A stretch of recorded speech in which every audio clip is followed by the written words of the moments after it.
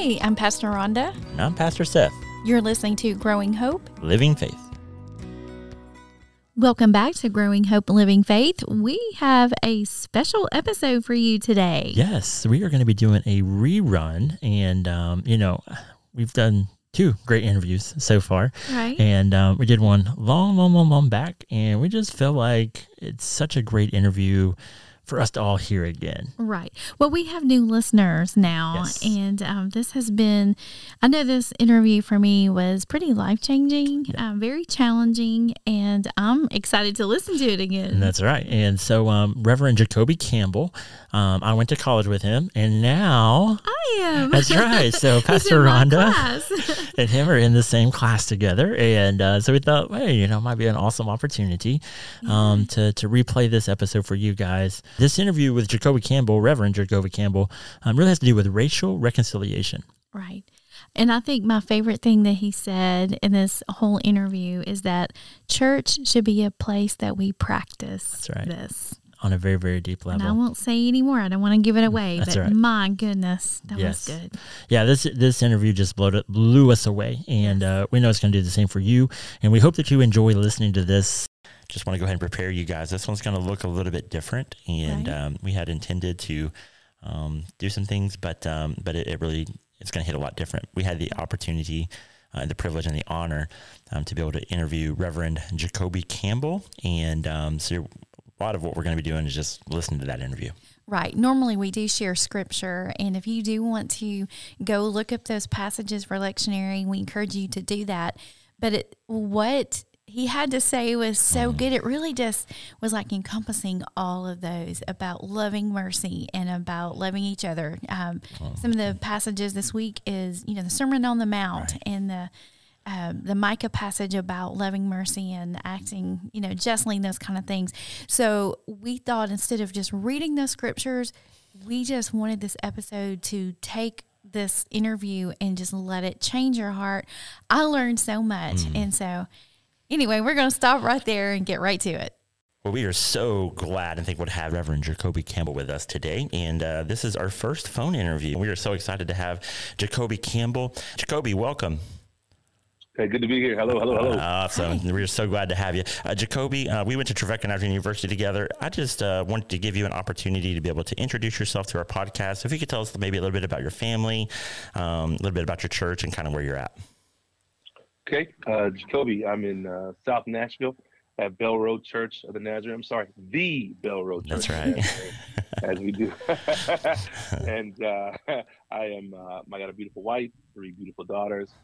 And man, I'm just sitting in a space of incredible diversity in Antioch, Tennessee, which is, because of, I guess, the finances of the city doesn't get the support and attention it deserves in the most diverse corner of the state, of the city. And so I love doing ministry where we are. It's a beautiful place. That's awesome. Talk a little bit about the diversity, maybe where you're at. I think that might be kind of good for our people to hear. You say you're in one of the most diverse. Do you have any maybe stats or even just statistics or something that just kind of shows that diversity of where you're serving? Yes. Well, I'll give you this. Our area is only, I think, 15% Caucasian. So if that tells you the type of diversity there, we have Haitian, we have Jamaican, we have South American, we have we have a lot of Coptic, so that's your Israeli Egyptian area. We have a lot of Middle Eastern because we have a big mosque here. And just say this: when I walk out of my house, the parsonage, and I turn left, I have a Jamaican grocery store. I have an African grocery store. Wow. And when I turn left and go up the hill a little bit further past the Jamaican store, I have a Hispanic-owned hair store, beauty supply store, African-American beauty supply store. I have an St. Augustine grocery store. Goodness. I have a Supermercado, okay, and then a Dollar General. That's beautiful. The diversity, I can get anything I want to. You know what I mean? Wow. Yeah, that's cool. Well, that's awesome. We at our church, we've been, or at least with this podcast, we've been talking about unity, not necessarily uniformity, but unity, that the kingdom calls us to unity, calls us to equality. It calls us to a lot of those things. I know we didn't really prep you for this, but maybe just a question as I've been sitting here trying to think is, sorry, that was my phone. I forgot to turn off my notifications. Let me turn off my notifications right now. You can tell we're new at this, right? And just keeping it real. How has your church approached trying to minister to such a diverse area? Well, I'll tell you this: we have done the trenches with that, and what I mean by that is there are times where we can move forward and gain ground, and then we fail and we dig new trenches, so we're able to get out of that thing and gain more ground. Because what's happened. Well, let's say this: when I first got to Bell Road, they were ready for an African American leader. It's a predominantly white church. And because they had things like Dr. Charles Johnson, God rest his soul, come and do some singing. They had a Black Methodist pastor that came in and was good friends with the former pastor. So he'd come in and preach every now and then. So they were like prepared for a Black preacher. And so when I became the pastor, there was a little identity shift because they're used to, the Black person coming in, preaching, and going home. When I became the pastor, it was like, now there's a leading with that. You know what I mean? Like now there's new thought, new vision. And so what happened with that is I found out that, when we started bringing in African Americans and other people and of diverse group people in the church members would be so awkward around it. and it was just this weird, so some of the members came to me and was like, listen, we don't know how to talk to them. Right. And I go, that's weird. They're people. You know what I mean? Right. To me, you just say hi and you continue the conversation. But they're like, we don't know. How do we? So what we started doing is being really uncomfortable and having some real conversations about what's our hangups, what are the things. So then we ran into, we started to get some traction. We had a VBS, and unfortunately, they started hanging up all these pictures of white Jesus everywhere, and some people did. And my daughter runs to me. Yeah, right. My daughter runs to me, and she was 7 years ago, so maybe she was 5, and she's like, "Daddy," and I said, "What's up?" She said, "They're making me kiss a picture of Jesus," and I go, well, "What?" You know what I mean? Right. So now mind you, I got voted in February, and VBS was in June. Right. So I wasn't there for a very long time. I wasn't there at all for, I'm scratching the surface of getting integrated and getting established, gaining trust. And I messed around and said something like, I wish we could just tear them stupid pictures down. And some members heard me and they were like, that's what we have to do. And so they ran around yanking everything down. That's beautiful. And so the lady, you would think, and then I just knew it was going to happen. I get pulled in my office and this just erupted in this anger. And just yelling, you, me in my office. And so early on, we struggled in those spaces to realize what may be ingrained in you could be offensive to someone else, right? Because it's ingrained as a great thing to you, but it is a trigger for someone else, right? It's something that makes them feel alienated and isolated. And it was hard to have those conversations because it was forced affirmation. It was, you will like this picture because this is Jesus. I mean, I remember the conversation, them telling me, look at his eyes, one family, look at his eyes. There's redemption in his eyes. There's peace in his eyes. And there's love in his eyes. How can you not like his eyes? And I took the eyes and I just scribbled black in it. And I go, these eyes? And they're like, what? Well, I was like, just like a demon. I said, right, because it's a picture made by someone who was not around Jesus. How important is this to you? That is it worth costing someone else their salvation, or at least the opportunity to introduce them to Jesus?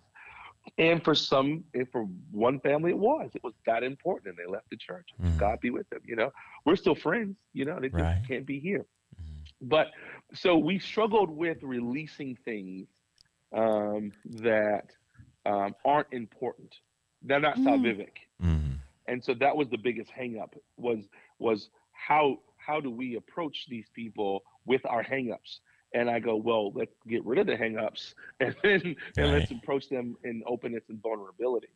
And so, but now 7 years in, be my 7th year in February, Mm-hmm. we've offended each other so much that we're in a space, like Right. when I say offended people, there used to be a note on my door, a post-it note on the front door of my office and the back door. So when I walk in, like the same door, but as I walk out of my office, there it was. When I walked into my office, there it was, and it says, "Who will I offend today in Jesus' name?" Mm. You know? And So so it wasn't that I wanted to; I just wanted to prepare myself that until we get into a space where we can be vulnerable with one another and accept correction, that we're going to offend each other. And I'm okay with that as long as it's done in a way that is building and not a way that's destructive, mm. you know. And so, I mean, you should have seen people were petting my kids' hair, and I was like, "You can't pet my kids' hair," because, just about 50 years ago, that was something that old white people would do to Mm. rub a black kid's hair for good luck. We're not pets. So I Wow. understand our hair is the way it is, but you cannot do it. Well, my dad used to do it. That means your dad was a what? And then, you know Mm. what I mean? Wow. Like, and I realized very quickly that it wasn't the person that I was trying to convince that something being triggering or offensive or has a racial connotation to it. Mm-hmm. I was really talking to the person who taught them that attribute. Mm. You know what I mean? And so I'm Yeah. breaking down the vestige of your mother, your father, your grandmother, your grandfather, your pastor, right? Someone you had Mm-hmm. deep trust. And to think that they were fallible in any way is just disruptive to how you view that person, how you understand Mm-hmm. that person. And so, yeah, so now our church is only 30% Caucasian and Mm. everything else is mixed in. And not to saying that white is the dominant, because when you see me as the pastor, everyone assumes it's the black church. And it's Mm-hmm. like, no, we're really, I mean, you got to come in here. We got Congolese, we got Haitian, we got Mm-hmm. African, we got African American, we got white, we got Messianic Jews, we got, former Coptics, we have all this different variety in the house. And the thing that caused a lot of them to come in was their ability to, and this is going to be crazy, like their ability to practice conversing with people unlike them. Mm. Like this was a safe place Wow. to practice community. Mm. And that was one of those like odd, you never would have thought that that would be a reason to have a diverse church, that you have the opportunity to practice it. And if you offend me, I can tell you. And so when you go out in the world Mm. and you're meeting your coworkers and things, you have now a broader insight on how you're not in a room where everyone thinks the same way. Wow. Can you be a little more specific on when you talk about practicing? What does that look like? So it's like we have a lady in our church who's Congolese. Okay. And so she was raised in a space, and she's darker skinned. She's black, right? Congolese. Mm-hmm. Well, she was raised around a lot of Nazarenes because, there's huge Nazarene population wherever her husband is from. I can't remember where her husband's from.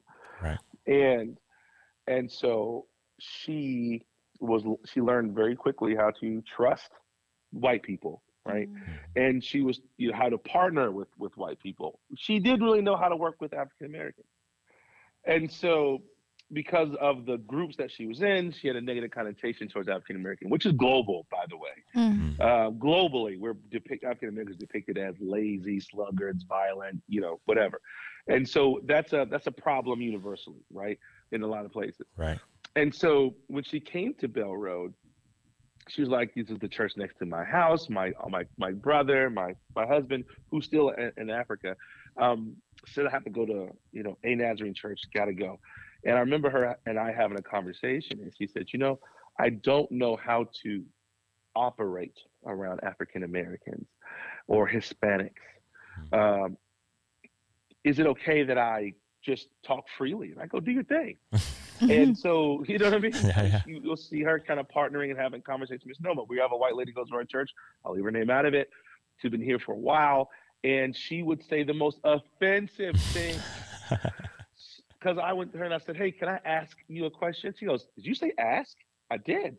"Wow, black people can never say that word right." Ha ha ha ha ha. Oh my And I go, "Excuse me?" goodness.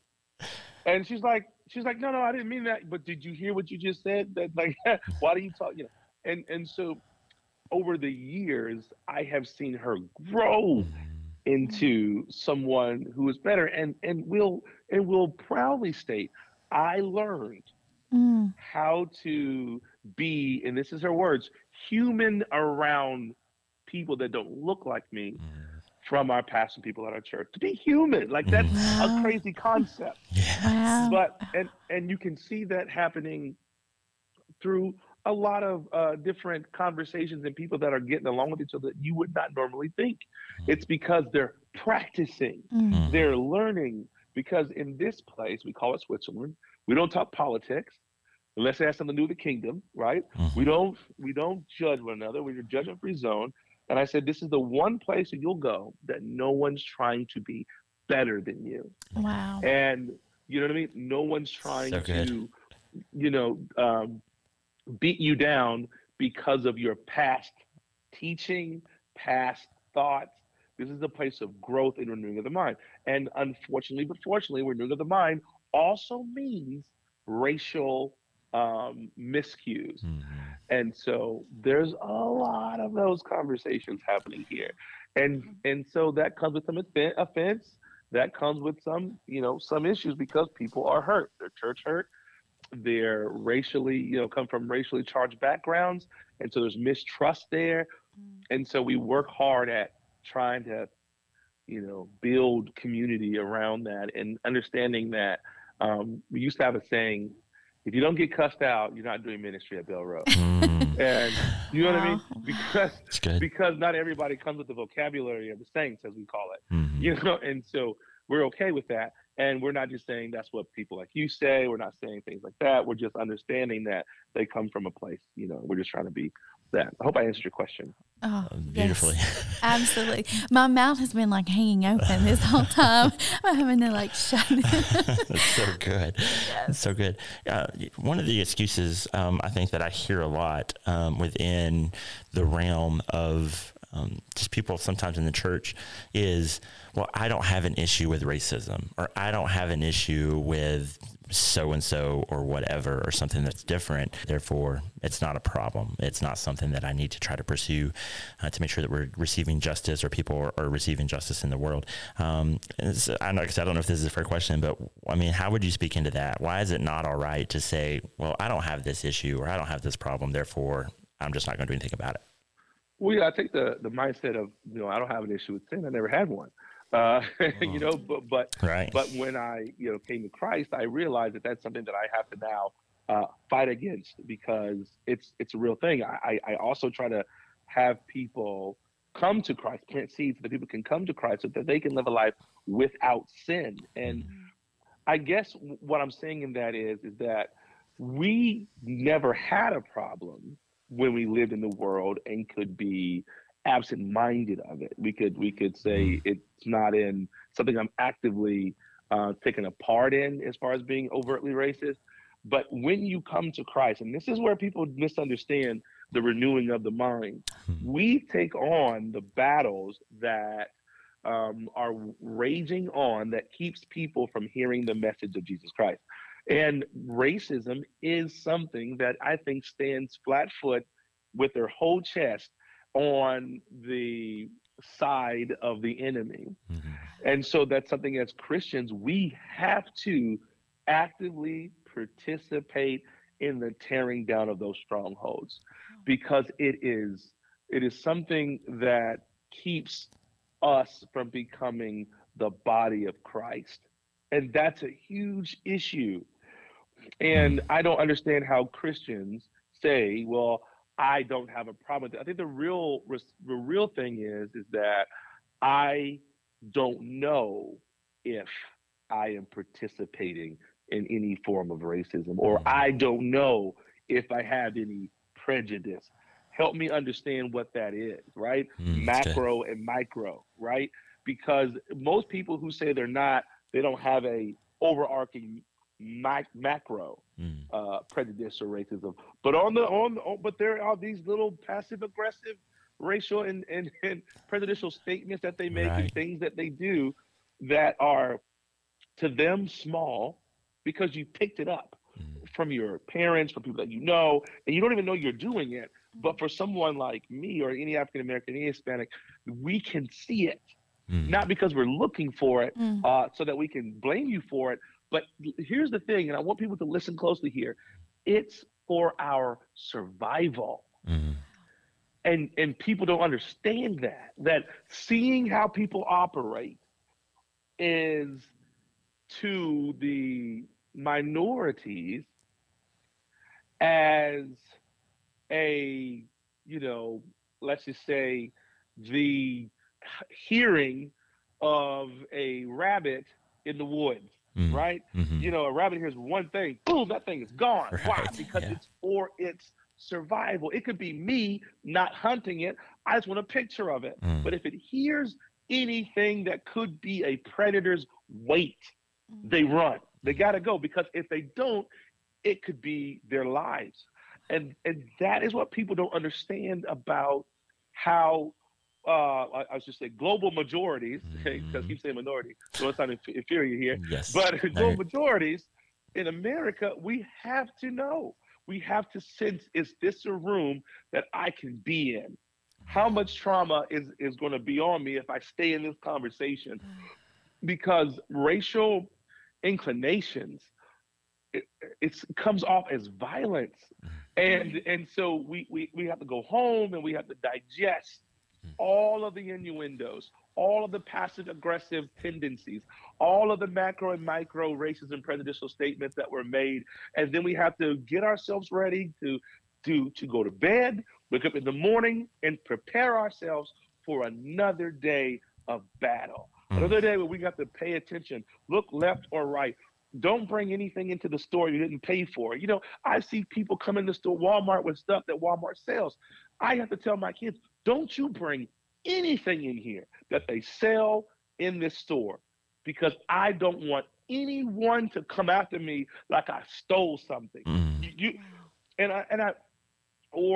say, hey, put that down. Why? Because I don't want you to carry it around too much. And then people will say, well, that's too far. No, that's survival. That's how we live. If I'm in a parking lot, I have to think, if I see an elderly white lady or a family, or as a 6'2", 265-pound black man, I have to then put my thing called identity valence. What part of you is showing, right, in different circumstances? If I'm on the elevator with a white woman, I have to think about this. Do I want to get on this elevator with this one white woman, or should I wait? That's a conversation that most people won't ever have. Right. But for my survival, because look at Tulsa, Oklahoma, look at Emmett Till, look at down the list. Like, these things stories are like oral tradition in the Black community. We understand that any moment, anytime someone says that we did anything and we look a certain way, we're in trouble, guilty until proven innocent. And so when people say they don't have those issues, I wonder if they understand how deeply ingrained those tendencies are, because psychologically speaking, just how ingrained my responses are just as ingrained as those tendencies are. Wow. And so I question people who say that and go, well, why don't you look and see? Like, there's a self-evaluation. The Bible talks about accountability, self-accountability, talks about self-control. And you got to look at those things and say, well, this is nothing I have to control. 100% you do. Because the Bible says they will know you are mine by the way that you love. Wow. And one of the things you do for people that you love is you better understand the one you love. I'll say this. Me and my wife were in a conversation one day on this live for some couples, pastoral couple thing. And the question was, what is the one thing that you pray that will change about your husband? And here's what my wife said, and what's one of the most beautiful things that I've taken to heart. She said, I love my husband, so I don't pray that he changes for me. I pray that I better understand him so that I can show him the love that I feel. Wow. Right? So good. And so it's not on me to do anything as a person, but for her to better understand how to show love. And if we love our neighbors as we love ourselves, and we are doing this Christ love, then our prayer should be, Lord, help me better understand those people I don't understand so that I can better show my love, which is a self-evaluation thing, Wow. which is going back to me and saying, how do I show that I'm not like them, that I'm an ally, I am their brother, I am their sister, instead of being like, you have to change. No, you pray to better understand how you can better show love, and you let the Holy Spirit do the rest of the work. Wow. Okay, I have a question, and I'm just going to be very transparent, very real. Obviously, I'm a middle-aged white woman. I can't help that. That's the way I was born. And my heart, I've heard your heart, and my mind, my jaw has just been literally on the floor, just hurting, about things that you've experienced. But as just a normal white person, that I live in a white community, everywhere I go, there's pretty much just white people just like me. Yeah. And where do you start? It's not like you can walk up to some random black person and say, hey, I'm white and you're black. Can we be friends? Where do you start? Because that's my heart. I really want to know. Build a relationship. That's kind of because it's just like when you're in your community as your pastor, you're building relationships by, being incarnational. For me, it was sitting at a bus stop, giving out bottled waters in the summertime. I talked to everybody at that bus stop. Why? Because it was hot and they wanted my water. And so I built tons of relationships with tons of different types of people. And I was able to kind of understand that I still have prejudice. Believe me, I had a ton of them. Let me tell you this. I'll tell you this quick story. This is so embarrassing, but I'll tell you because I love you guys. And I can't let you be vulnerable without me being vulnerable myself. So Here it is. When I first got to Bill Road, I was thinking of board meeting, my first board meeting of my life. And I remember the meeting where we're going over the budget. And I'm sitting here looking at, mind you, I worked 5 years in finance. I used to work in predatory lending, unfortunately. But I ran a title max. I don't know if you know what title max is. Yes. And so I ran title max for, $1 million store in title max for years. So anyway, so I'm looking at the church finances and I go, hey, we're spending $500 a quarter on books from NPH. And we're not paying it off for 3 months. And then by the time we pay it off, barely, we got another $500 bill. Why are we paying for that? And I got so frustrated. We're paying $45 a line for our emergency lines, right? These are like the 911 call outs, right? Why do we have visual voicemail and caller ID on that, right? And here's my deal. I got so frustrated. I said, but you guys are freaking white. What is going on with you all? And they're like, what? You're white. What is your problem? They said, what? White people know money. It's like, how do you grow up learning finances and you're just this numb with what you do with the money? And they're looking at me, they go, well, Pastor, who told you that? It was my own prejudice. Because growing up, we're taught that white people learn money. They get passed down equity and real estate. And, we're building wealth while everyone else who's white is compounding wealth. And I took that thought unknowingly into my board meeting, into the ministry, and accused those people of not being white. Wow. The whitest of and I had to like recoil and go, I am so sorry. I don't know where that came from. I'm not mad at you all. I'm mad at the thought of my prejudicial statement. Why would I assume that just as much as you don't know about me, I knew about you?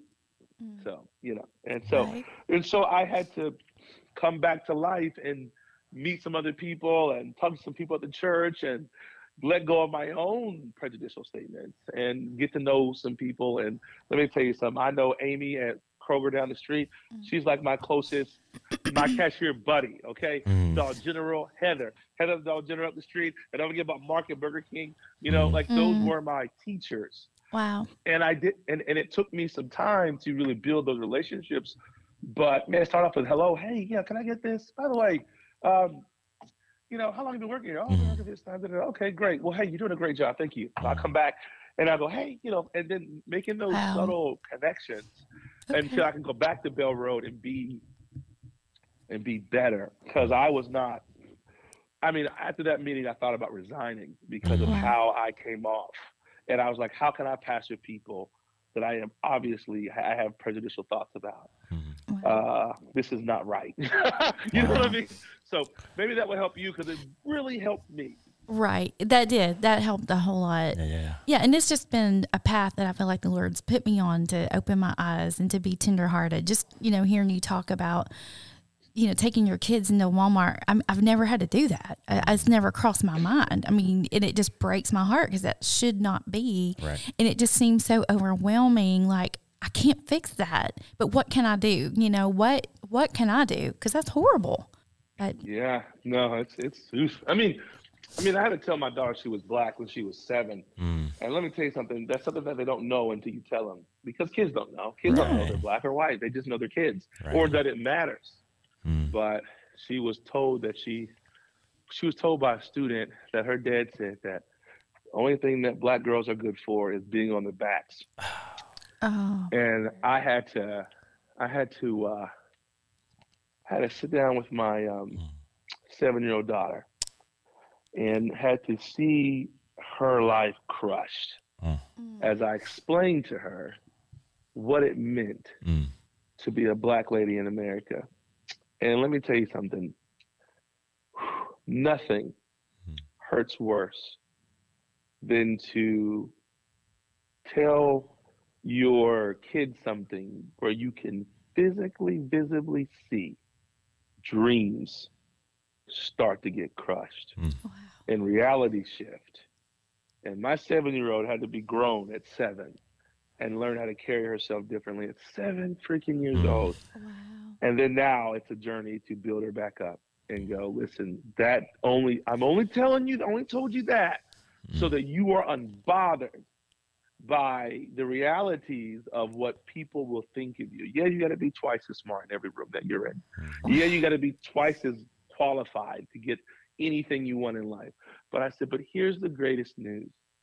Some of the most educated people in America, the most educated group in the country is black women. Why? Wow. Because they take the mission seriously. We have to be this educated to get anything we want. So you have to be. Here's your opportunity to take that. And man, my oldest, that's the first person I had to tell that to. She's living it, man. She's living it. My last child, she's living it. My middle kid is still dealing with it. Yeah. Wow. She's still like, are you kidding me? I'm like, no, you're good. And it's so enlightening just from the first part of the conversation when you introduced myself. I've got 3 daughters, and then to hear you say that, it's like just a world that I can't comprehend. But I'm so glad I talked to you because I feel enlightened. Wow. We're just kind of sitting here looking at each other, speechless. I don't even know how to close. That was amazing. And I think it's best to just let that settle and just open our hearts, just to pray. Lord, open my heart. Show me what needs to go, and keep my heart soft and keep my ears open, my eyes open. Well, we really hope that you enjoyed listening to that again. And every time you listen to it, you can just find new things, that really stick out and things that are said. And we definitely appreciate Reverend Jacobi for coming on and being a part. And I just want to challenge everyone to share this, share this with your friends and with your peers and maybe on your social media pages. It's such a message that needs to be out. It needs to be heard by a lot of people, but it definitely needs to be heard by the church on a very, very deep level. Yes. So once again, thank you so much for listening. Man, if there's anything we can ever do for you, don't hesitate to reach out. You can reach us at email at growinghopelivingfaith@gmail.com. And we have a Facebook page, Growing Hope Living Faith Podcast. So we would love to hear from you, whatever it might be. And feel free to be able to do that. Well, we love you all. Pray and hope you enjoyed that. Grace and peace. God bless. Bye-bye.